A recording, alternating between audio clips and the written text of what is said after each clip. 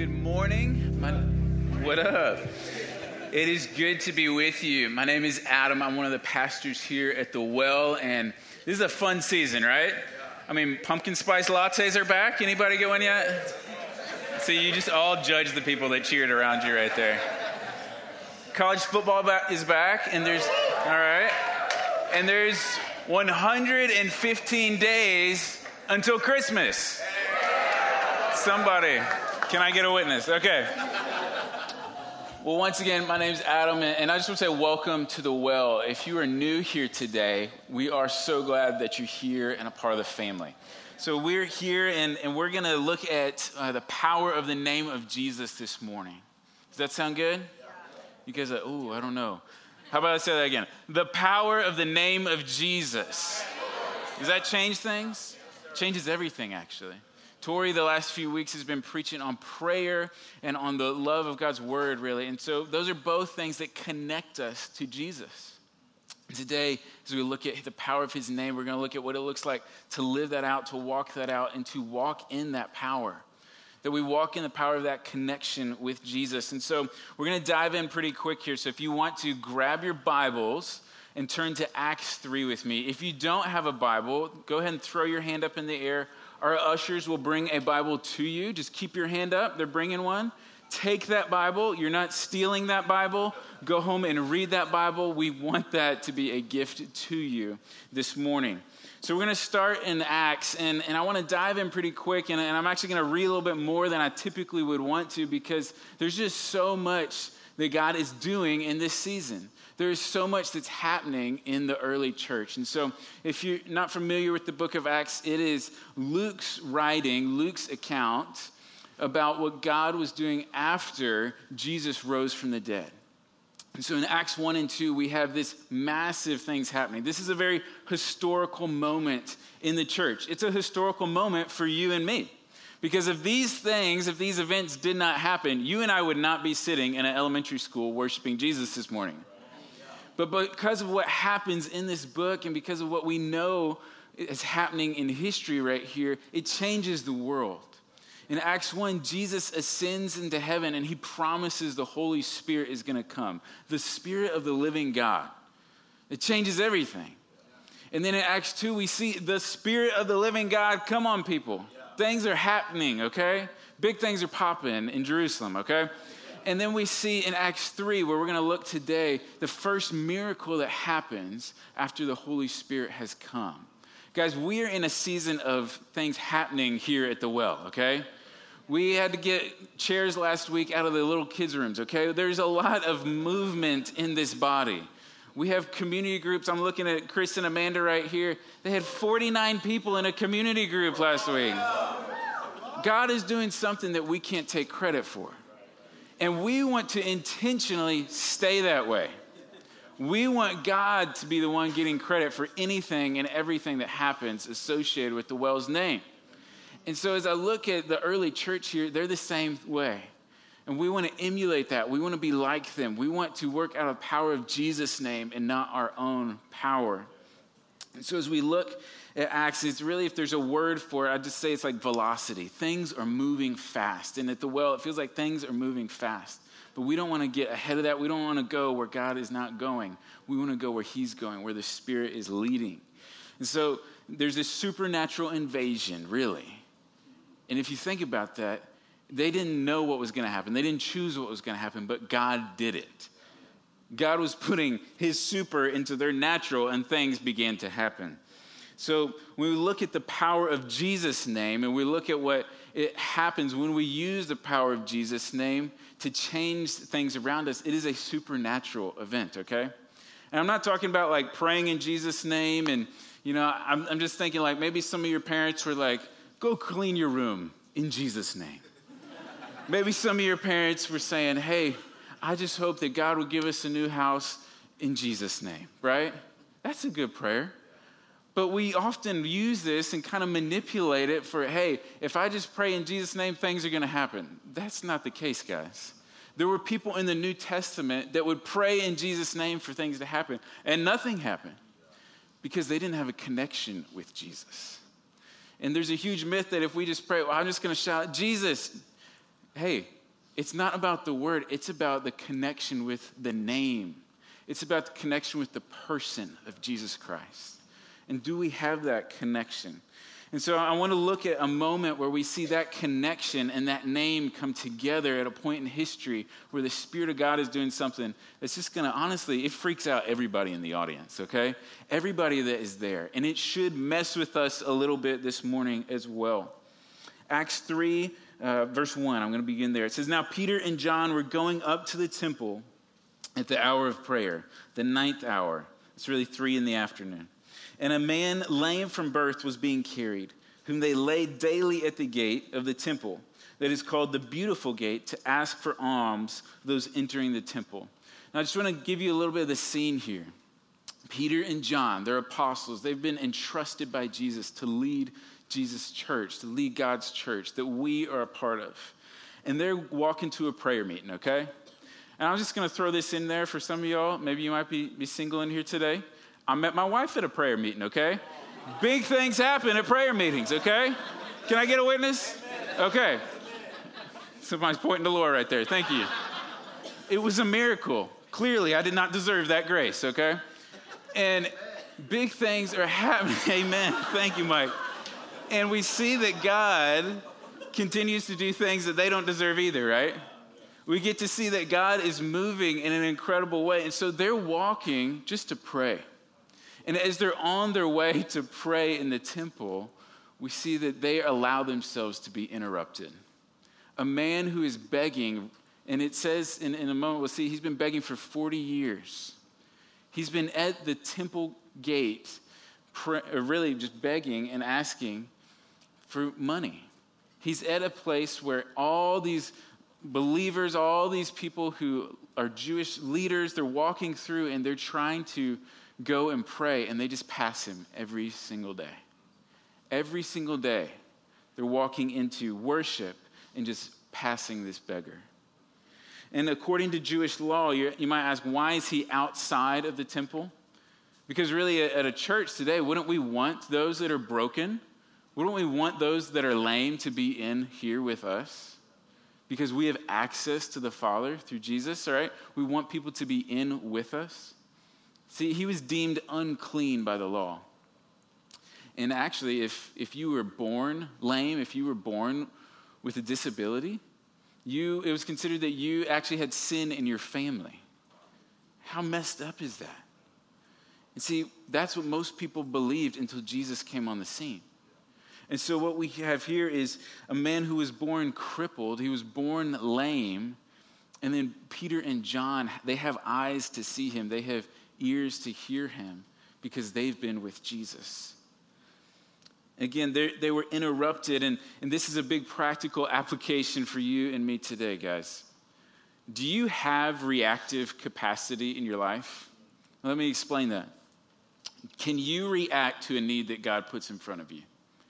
Or is your life and your schedule so busy that you do not have even the chance of being a part of what God's doing in the world?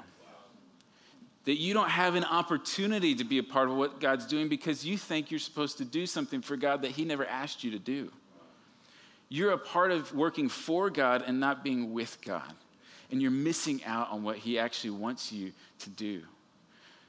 I love that they went there trying to reach one man, and we see that God does something totally different. Verse 3, seeing Peter and John about to go in the temple, he asked to receive alms. Alms are just money. He's asking for money here. And Peter directed his gaze at him, as did John, and said, "Look at us." And he fixed his attention on them, expecting to receive something from them. Now picture this scene. The man's been begging. We know he's actually been there since birth. He's been begging for 40 years. He's not looking at anybody. He's just asking.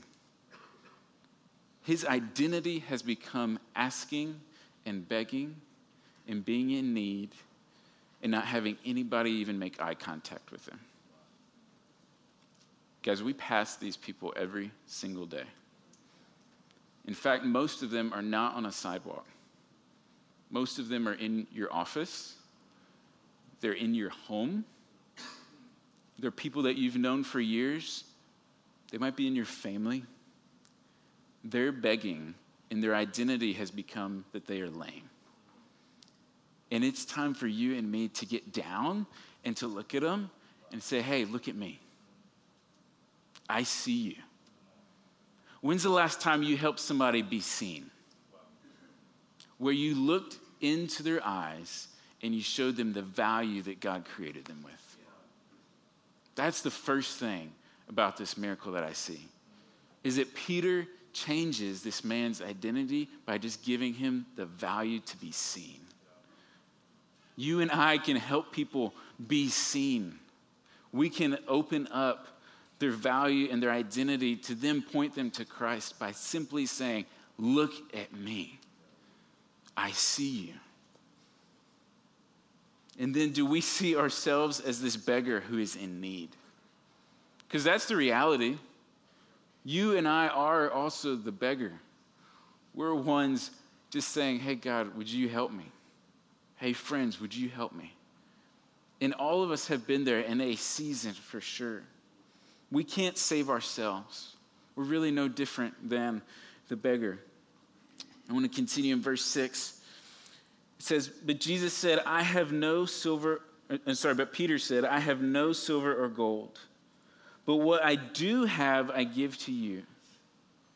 In the name of Jesus of Nazareth, rise up and walk. And he took him by the right hand and raised him up. And immediately his feet and ankles were made strong. And leaping, he stood and began to walk, and he entered the temple with them, walking and leaping and praising God. Guys, that's a miracle. Is that good news? Yeah. He's healed instantly. He didn't say, well, that's nice, guys, but I've been waiting 40 years for this. Why didn't you get here a little earlier? Anybody do that when God does something for you? Hey, you know, I just wish you could have come like 10 years ago, a year ago, before I got in that relationship, before I did this thing. Just wish you came a little bit earlier. He doesn't ask for an explanation. He said, can I get a doctor's report before I leap right now? That didn't happen. He jumped up and he entered the temple with them. Because when we get healed, when we get clean, we're brought in to worship. He didn't ask for permission to worship. God gave him permission. God's giving you and me permission to worship him. And he's been asking for silver and gold. And I love that Peter says, I ain't got no silver or gold, right? Definitely not a prosperity preacher. Love that. Okay? He gives what he has. He has a connection with Almighty God. He has a connection with Jesus, his friend. That's what he's giving. And you notice he doesn't reach down and touch his legs to heal him and pray just over his legs. He's wholly healed. He just reaches to give him a hand to lift him up. You see, he's been begging for silver and gold his whole life, and I think it's so interesting that Luke adds that he's sitting under the beautiful gate, because the beautiful gate was actually inlaid with gold and silver all over it. So the great irony here is that the temple was taking all their gold and silver and not giving it to the poor and actually decorating above where the poor begged. And as a church, that's the last thing we ever want to do. Because what Peter and John were able to do was see the man and see the need and see that it was beyond just silver and gold. So he had been expecting to receive silver and gold while he was sitting under it, because that's what he could see. And a lot of us are expecting God to do things that only we can see. We don't expect him to do anything that we can't see. That stretches us. That actually makes us have to have faith, doesn't it? That he would move and act in ways that we can't even imagine. For some of us, you've stopped expecting God to do anything. You feel like, God, why do I even need to ask you? I just don't think you're even going to do anything. I see you working in other people's lives. I see you healing that marriage. I see you letting those people have kids. I see you moving in incredible ways, but not me. I just want to tell you, this is for somebody in here right now. Don't give up. Not today. He's not done with you. He loves you. It might be 40 years, and he's not done. Please, don't give up. He's still moving, and he is still working. Peter gave out of what he had to a man who had nothing and never expected in 40 years to see what he had coming to him. I mean, I just think of the actual healing. If Jesus did not enter in, if this man was not healed instantly, what this would have been like. 40 years of atrophy. Can you imagine? Anybody broken an arm or had a surgery in here? You get that cast pulled off, and you get like that skinny little arm all of a sudden, and like all nasty looking. It's like, oh Lord. And think of 40 years of no muscles, no movement, to instantly jumping and leaping for joy. As an 18-year-old, I got to actually witness God do this in a man's life, and it messed me up forever. I was in a plaza in Brazil, in Sao Paulo, Brazil, if you're familiar with that area. It's a huge city, and preaching in a square, and there was a man who had been begging, and he was not able to walk. And we prayed over him, and he got up, and he leapt for joy. I've seen this. That was only 9 years ago. I have seen this, and I can't forget that moment where he was in a green tattered shirt and these jeans that were so big on him.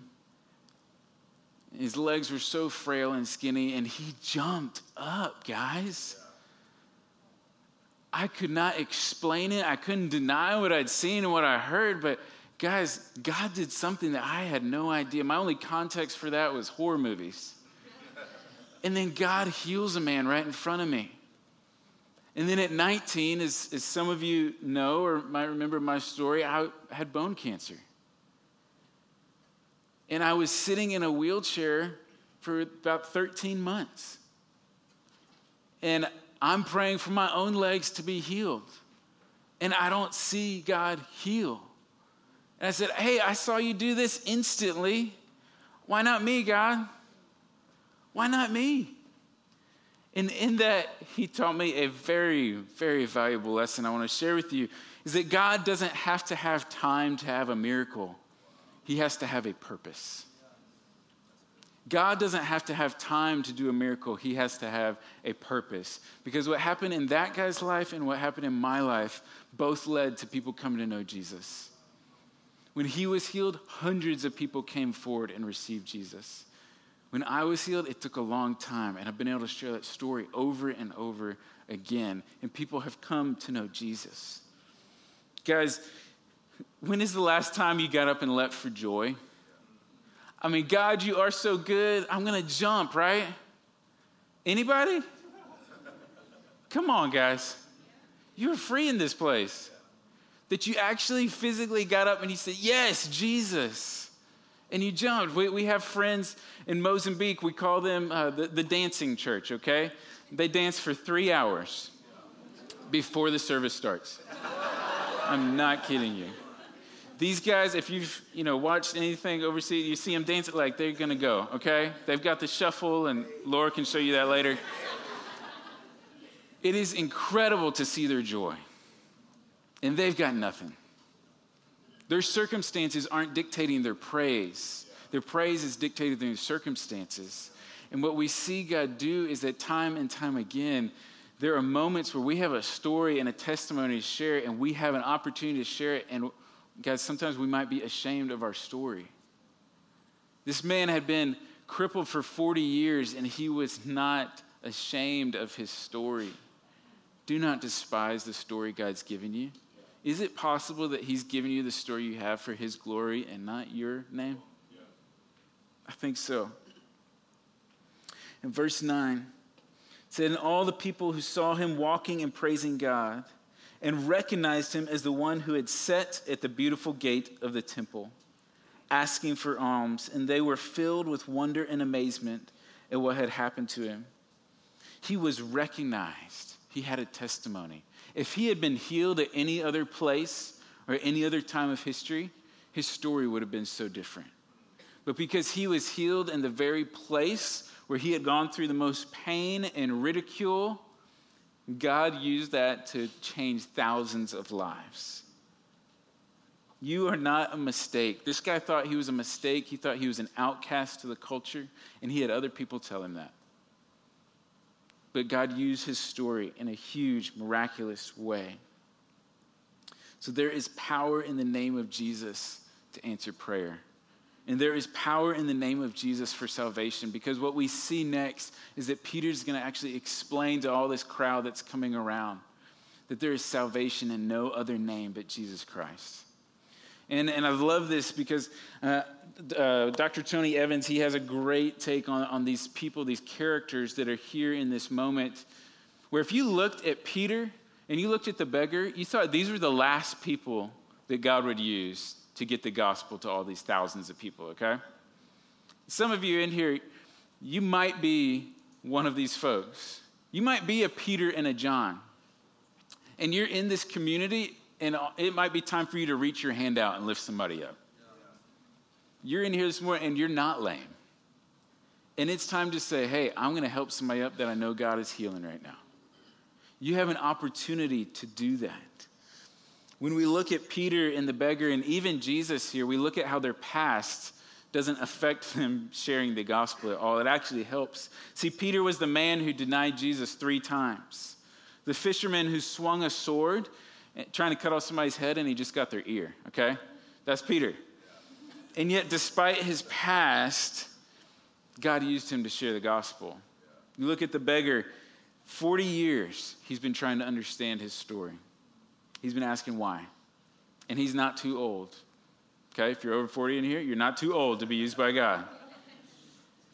Jesus, I love Dr. Evans' take on this. He says, why does Peter emphasize that it's Jesus of Nazareth? It's one of the only places in Scripture he does that. He does it over and over. He says, Jesus was born in Bethlehem. He was raised in Galilee. But then he's referred to as being from Nazareth. You know what that's actually like saying?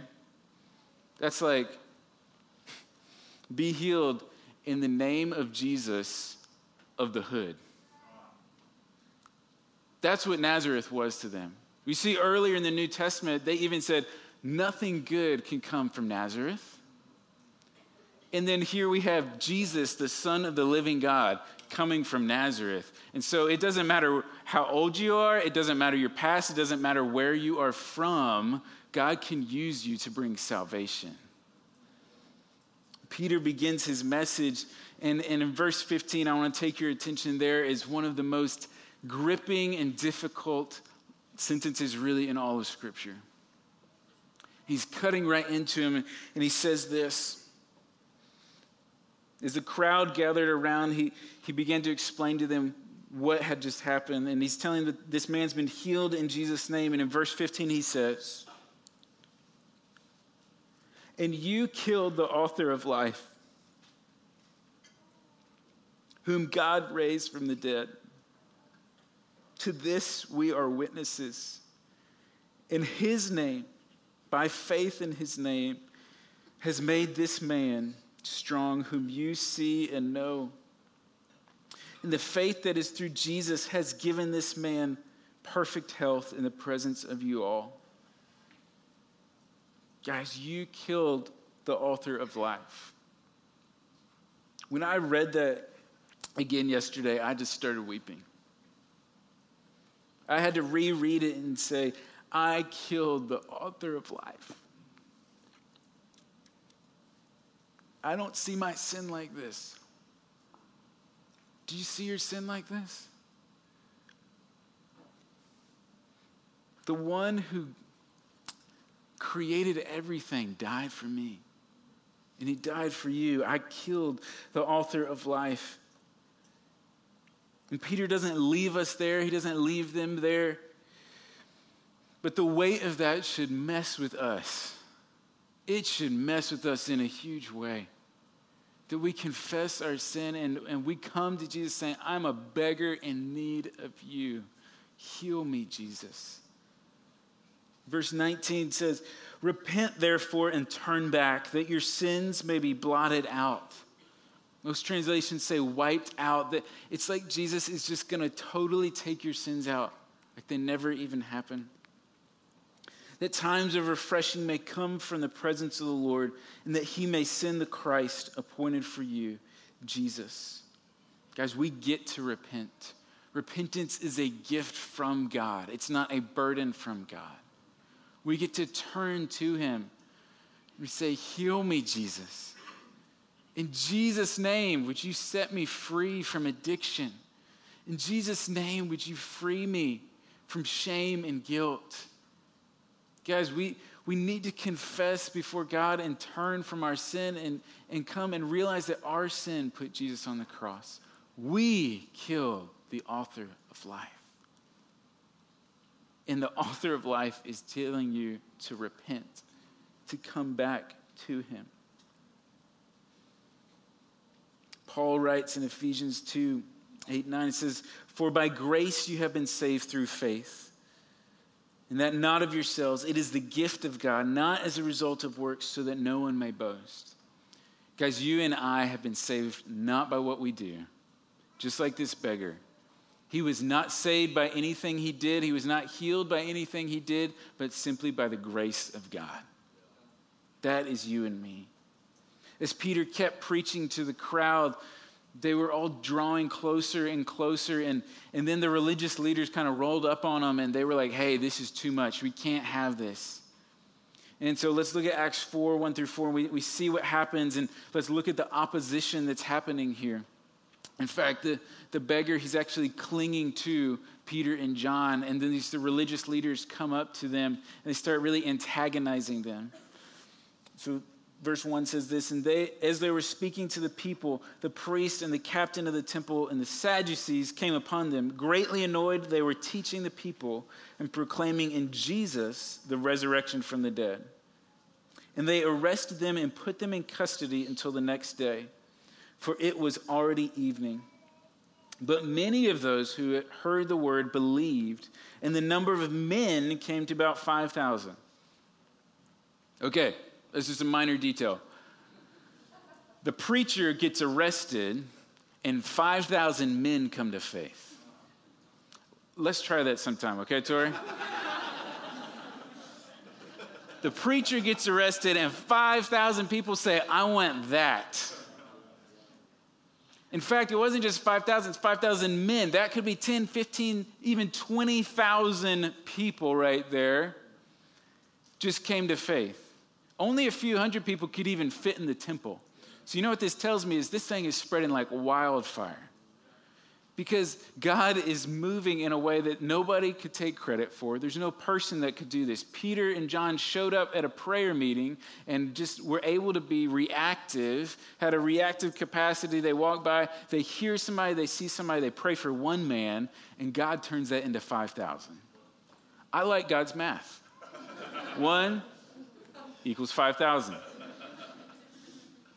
So much of the time, we're trying to do something so big for God that we miss the person right in front of us. And he's ready to turn that one person into 5,000. Guys, we need to have eyes to see and ears to hear the needs that God has around us so we can obey his voice and react to the needs that he puts right in front of us. That we would move in the power of Jesus' name and not our own power. And see, that's what the religious leaders are doing. They're trying to do things in their own power. They actually get so scared, they tell Peter and John, hey, we're going to keep you in jail. And then they put them on trial the next day, and they say, hey, just don't talk about this. Right? They don't have to say anything. It's spreading to 5,000, 10,000 people.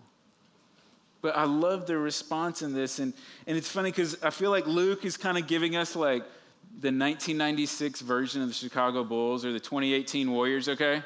He's trying to show you what opposition they're up against. And in verse 5, he's talking about, hey, they had Caiaphas. They're bringing all the big dogs to try to make them be quiet, okay?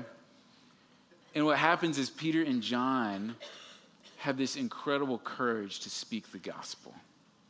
They get to speak out in the power of Jesus' name. And so they question them in this court setting.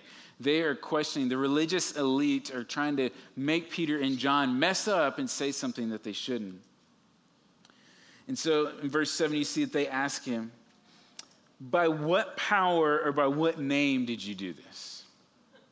Now, I love that they bring this up because there is only power in the name of somebody who's alive. A dead man's name has no power. And they're saying, whose name did you do this in? And when they're asking that, they're really trying to ask about the healing, but Peter gives them the true answer, and it's the resurrection. Because when there's a healing, there has to be the resurrection involved because that's pointing to the gospel. The miracle points to the message, right?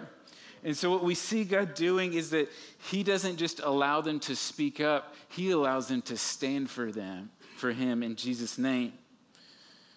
Jesus in John 14:6 says, I am the way, the truth, and the life, and no one comes to the Father except through me. See, Peter and John, they've been with Jesus. They know what to say here. And so in verse 12, we get one of the strongest and most joyful verses, really. I can just see Peter yelling this at them because this is how he closes his rebuttal to them. He says, and then there is salvation in no one else, for there is no other name under heaven given among men which we must be saved. Mic drop. Boom. That's it. It's Jesus and only Jesus. Jesus is the only way. They didn't know what to say. They're speechless. These religious leaders are put in a place of fear. They're put in a place of going against their tradition.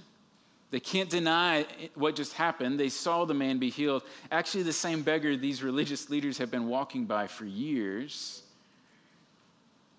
And so I think there's really two barriers that they're experiencing to knowing that this is Jesus that maybe you and I experience sometimes. So the first one is that I think they're experiencing the fear of man. They fear man's approval more than God's approval. They are fearing that their institution and their power is about to be gone, which it is. Proverbs 29:25 says, the fear of man lays a snare, but whoever trusts in the Lord is safe. Do you ever get caught up in trying to please people more than please God? Am I the only one in here? Where I want to get man's approval more than God's approval? What happens with that is it really just lays a foundation for foolishness. Pastor Matt Chandler, he gives this illustration about fearing man. He says, fearing man over fearing God is seeing a little kitten and screaming and then running away from a kitten, only then to go slap a lion in the face. That's what we do with God when we fear man more than God. We scream at a little kitten when we've got a lion right next to us. They wanted to shut this down. They wanted to keep their position, and they feared what would happen from this crowd. That's a danger for us as believers, guys, to fear man more than God. The second is that they really feared that they weren't earning their way to God. See, they had worked harder than anybody. And they thought, hey, if I can just be good enough, I can earn my way to God. And really, that's kind of like legalism. It's, if I do this, then God owes me this.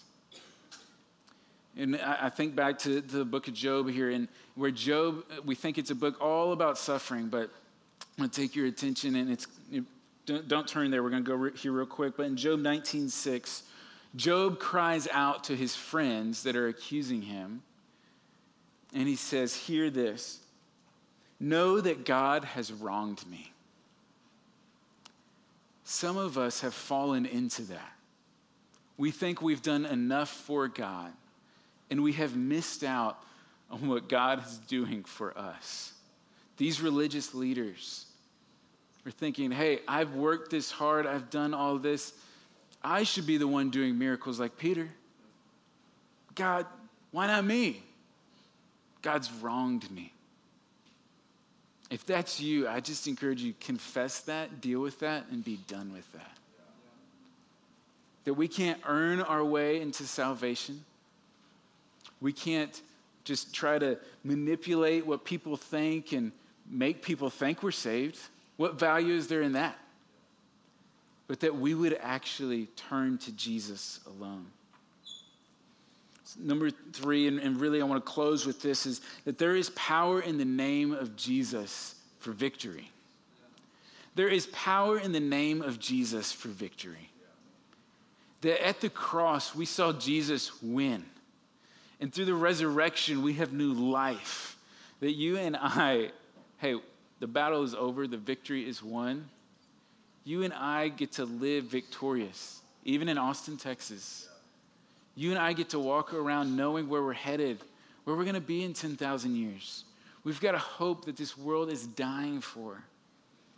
Acts 4:13 is one of my favorite verses in all of Scripture. And I pray that it is true for us as a church. It says, "Now when they saw the boldness of Peter and John and perceived that they were uneducated, common men, they were astonished, and they recognized that they had been with Jesus. But seeing the man who was healed standing beside them, they had nothing to say in opposition." Guys, God has given us the victory in Jesus' name. But it's time for us to be a part of it. I love this quote here. Dr. Phil Humphrey says, "You do for Jesus out of being with Jesus." You do for Jesus out of being with Jesus. And if your goals are to do things and work for God and to be somebody for God, I want to just challenge you. Go be with Jesus. Go just walk to the prayer meeting and see who God shows you on the way. My friend Kenny and I were in Morocco, and he's the definition for me of uneducated common man, okay? And some of you are like, yeah, that's the person sitting next to me, okay?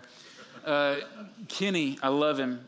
He's from Maine, and he kind of talks like this, and in Jesus' name, okay, that's kind of how he talks. And he was a great-grandfather at 58, and yeah, think about that. And we were in Morocco together. We're actually walking around King Mohammed VI's palace. And he starts yelling in Jesus' name. And I'm about to run under and just hide against the wall, okay? Because there's guards staring right at us. And a guard runs up to Kenny. I'll never forget this. And Kenny looks at him and he says, "Be gone in Jesus' name." The guard falls on the ground. I have never seen it. It probably just freaked him out that somebody would do that. But guys, uneducated, common man. This guy got to preach the gospel. He's actually invited in to talk to other guards. They might have been interrogating him, but he got to share the gospel. And the beauty of that is that this guy's joy in who Jesus is got all the way up to the palace. A guy that 20 years earlier was never sure if he'd get out of federal penitentiary is now sharing with a king the goodness of God. And he's boldly declaring in Jesus' name because that's all he has. That is all you and I have. We are the beggar needing to have a hand to pull us up. And Jesus has done that for you and for me. They could not deny what they've seen, heard, and experienced. And I really believe you have a story where you can't deny what you've seen, heard, and experienced. Where you can walk and move in the power of Jesus' name and see God move. That it wouldn't be your expectations of silver and gold, but that it would be God doing things that you and I cannot take credit for. That we would see people come to know Jesus in this city in incredible, radical ways. And so as we go into a time of communion that we do each week, I just want to encourage you to look at Jesus. That as Peter and John looked down at the beggar and said, "Hey, look at me." Would you look at Jesus this morning? and remember what he's done for you. We have 6 tables around the room, and as we go into worship here in just a moment, we're going to go into a time of communion where we remember what Jesus has done for us on the cross, where we look at his face and we say, thank you, Jesus. Thank you for your body that was broken for me. Thank you for your blood that was spilled for me. Thank you for your sacrifice on the cross. Jesus, I want to surrender to you today. If you're here today and you have never surrendered your life to Jesus, and you are in a place of desperation and you've been crying out, it's time to cry out in Jesus' name. Because there is power in the name of Jesus to answer that prayer. There's power in the name of Jesus to save you. Yes, even you.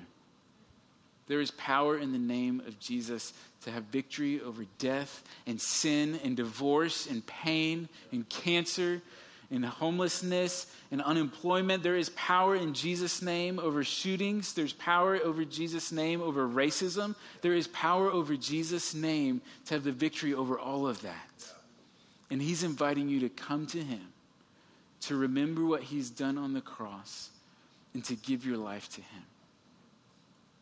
If you're here and you have been struggling with trying to earn your way to God, you've been fearing man, just surrender those things to God. Submit that to him. Say, God, I'm a beggar in need of you. So before you go to communion, I just encourage you, look at Jesus' face. He's saying, look at me. Hear me. I love you and I have forgiven you. It's time to repent and come to me. I am the only way. There is no other way to salvation except through Jesus. Let's pray.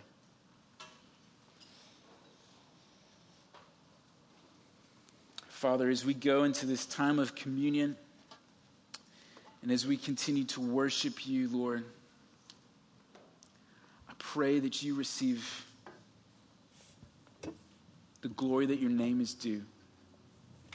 That we would recognize that it is our sin that put the author of life on the cross.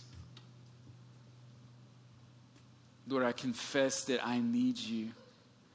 I confess that my sin is heavy and that I need you to let me walk in your power and not mine, God. For those that are weary and tired in this place, I pray that you would fill them with strength, that you would heal them, just like you healed the beggar, God. Would you allow us to grab your hand and would you pull us up this morning? Lord, I pray that we would recognize that we can celebrate and leap for joy as we worship you. God, I pray for those that don't know you this morning and they're in here struggling with who you are. I pray that you would reveal to them by the power of your name that you are good, that you love them, and that you gave your life for them, God. Would you set them free right now? In Jesus' name, amen.